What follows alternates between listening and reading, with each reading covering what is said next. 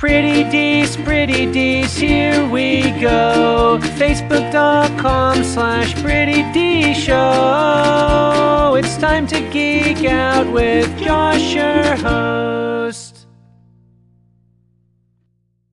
What's up, everybody? I'm Josh Meek, the Uber Geek. Thank you for tuning in to Pretty Dees, your daily entertainment and pop culture podcast. I just got back from my second day at Gen Con, the third day of Gen Con overall.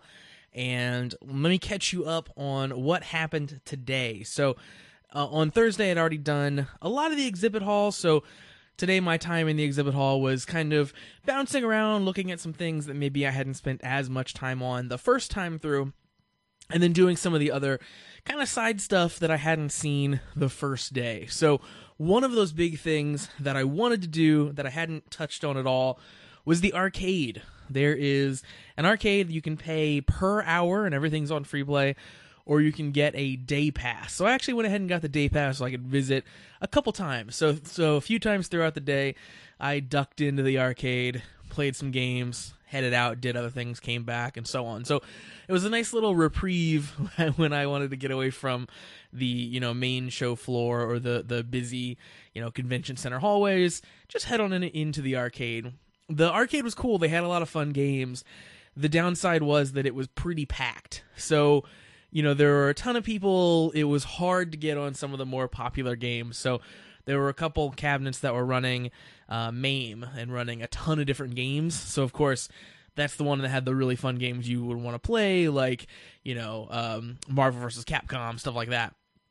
And that was just basically full the entire time. So most of the games that were like open, available, were the older games, stuff that like maybe isn't the most popular. So I did play a bunch of that stuff, but I also played a bunch of like NBA Jam and Blitz, and I played a bunch of Tetris. That was actually super fun. Played some Mario Brothers and realized how bad I was at that game. So yeah, the one downside I think to the arcade was that there were just too many people in it at times. But it was super fun just to be able to kind of bounce around all the machines, to keep playing over and over again, and not have to worry about quarters. I did wonder about a weird, and you guys might be able to help me with this. It's kind of a decorum thing in a free play arcade. So back in the day in arcades, you would quarter up, right? If someone's playing a machine and you want next, or like it's a fighting game or something, you want to play winner, you'd put your quarter on the machine, that meant you're playing next. Okay, so in a free play arcade, so for example, I was playing Raiden, and if you don't know what Raiden is, it is a top-down shooter, or shmup for shoot 'em up. And I really like Raiden. I'm not good at Raiden at all, but it's still fun. Like it's still a cool game. And I was playing it, and of course, you die quickly, or at least I do. So, I would get game over, I was pressing start, and I wasn't at this machine for very long, but I was sensing someone over my shoulder watching me. So, he's just there for a long time, and I was wondering, what in the world? And then I realized, okay, he probably wants to play. So the next time that I died, I kind of moved away from the game, went and found something else, because I was being nice. I was letting him play. Then I kind of kept an eye on that dude, and he was at that machine for like 30 minutes after that or something crazy. Like, I don't know. So he was sort of hogging the machine that he kind of pushed me off of. So I don't really know what the decorum is when you're not pumping quarters into a machine, but that was certainly a weird thing. Because also, Raiden is 2 players, so he could have been like, hey, you want to play together? But no, he just sort of hovered until I awkwardly left. But overall, the arcade was a really fun experience. They also had some machines that were coin op. They had them all set to a quarter, so you could put those were kind of outside the normal arcade, so you didn't have to pay the hourly or daily fee to get into those, but you'd have to pay your quarter. And it's really neat. It's neat that a convention that's focused on board games, tabletop games, does have this little kind of enclave of electronic video games. So very cool there. Moving on into other things, I did do a little bit of show floor time, exhibit hall time, and I was able to pick up the DC deck building multiverse expansion. That was something that I talked about a bit before. So the DC deck building game is really great. There are a million different expansions to it now. Some are very large. Some are basically like whole games in and of themselves. Some are very small packs. There's a bunch of them, and you can't play with all of them at once until now. So this multiverse expansion, I've just read the rules now that I finally picked it up. So it was sold out on Thursday. It was the first thing I did when I got there today, was go get in line to pick this thing up. Managed to get one. The rules are pretty crazy here. So now you have your normal hero that you would have before, but you also have 3 supervillain champions. So you have to defeat your opponent's champions in order to like kind of bust through to then defeat their multiverse location. And then finally, like when you defeat them all, if you're the last one standing, you win the game.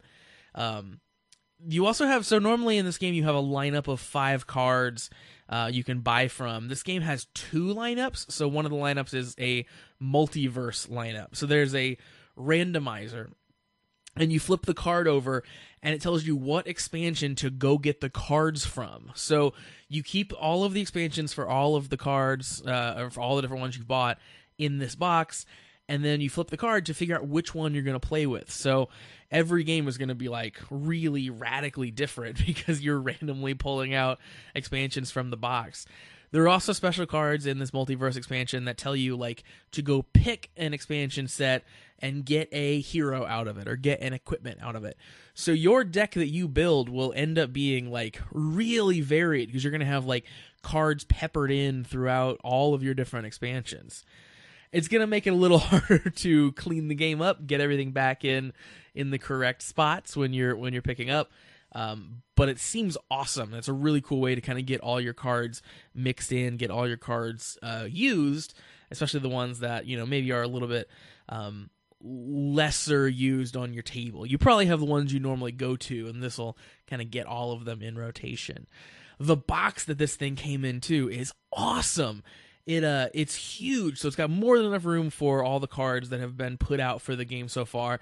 It's got these foam inserts to separate the different sections, and it has these awesome thick plastic dividers that stick up above the cards and say the set name, so the expansion that they should be dividing, and they have the art for that expansion on them. And there's one for every single expansion that has come out. So really excited, like as I continue to collect the DC deck building expansions and sets that I don't have, I've already got a place lined up and a divider lined up for them. Really cool. I'm excited to transfer all of my cards over into this thing, take this thing to game night, and really try out this like uber crazy version of the DC deck building game. The other thing that I picked up on the show floor, so I was kind of just wandering around, listening to demos, listening to people talk about their games that looked interesting. Some of them I kind of like looked up on like Board Game Geek, and of course there are signs up here and there of like Board Game Geek's like sort of picks of the show. Like here's the ones that they think are cool.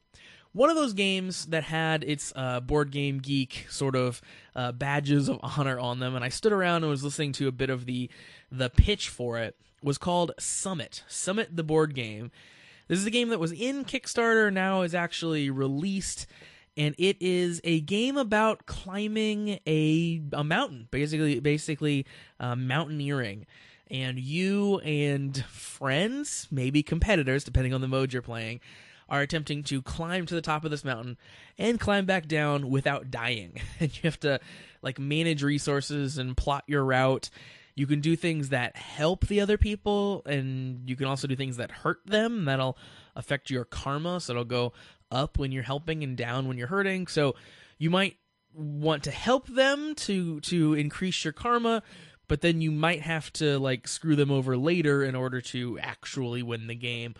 So it seems like an interesting give and take there, where like alliances are going to shift. The people behind might band together for a while to get back in the front, and then they'll have to kind of flop around there. Seems really cool. The actual designer of the game was a person I was listening to describe it, and he was really passionate about it, and he was like really excited about it. So I listened to it there in the morning. The game seemed really cool.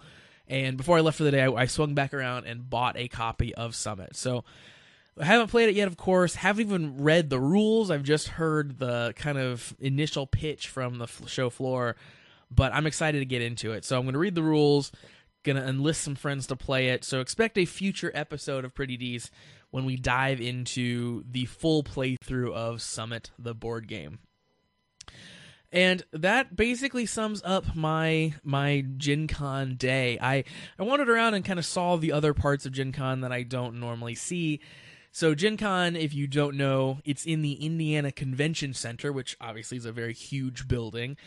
And the Indiana Convention Center is also connected to Lucas Oil Stadium. And if you're not from Indianapolis, Lucas Oil Stadium is where the Colts play. So it's a giant football stadium. There is an underground walkway that connects the two, and Gen Con is so large that it's actually in both locations.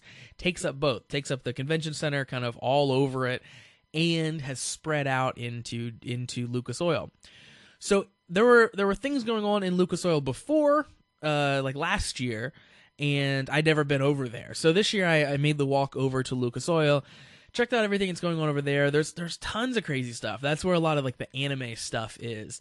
So there's interesting things, like if you're at Gen Con for like 4 days straight, you could kind of go explore that whole area all forever one day. There's a comic book reading room where you show up, you pick out a comic, and for free you turn in your Gen Con badge. You can just sit and read the comic for as long as you want. Then you go turn the comic in, pick your badge up, and you leave. That's awesome. Like, what better way to like get away from the hustle and bustle of the convention than to go sit and read a comic for a while? Really, really cool stuff. So yeah, all over in Lucas Oil as well. There's like anime viewing that was happening over there. There are like events and movies and stuff that air. I can't stress enough that Gen Con is something that it's impossible to see it all in 4 days. It's impossible to even wrap your head around everything that's even on offer. Everyone ends up having a different con experience because they tailor it to what they're into. Some people just play role-playing games the entire time they're there. There's an entire huge ballroom. You can't even imagine how large it is. That's just Pathfinder. It's just people playing Pathfinder for every single day, all day long. Some people just show up and just play Magic, just play Catan, just play Dominion, and are always in the play space going through those events. Some people just do the exhibit hall. Some people show up and do the arcade for 8 hours a day, I'm sure. So you can kind of tailor it to whatever you want. So I really enjoyed Gen Con. I am already excited about next year. It's one of my favorite conventions every year. The Indiana Comic Con has a very special place in my heart. PopCon does as well. But Gen Con is just on a scale that it is so completely different than any other convention that happens around me, at least. It's much closer to a San Diego Comic Con or anything like that than a local comic book convention. So super excited. I love Gen Con. So happy that Gen Con continues to happen in this great city that I get to go to it. So I'll be talking about the things that I picked up and purchased at Gen Con over the coming weeks as I gather friends together and as I get time to play those things. But all in all, Gen Con was awesome.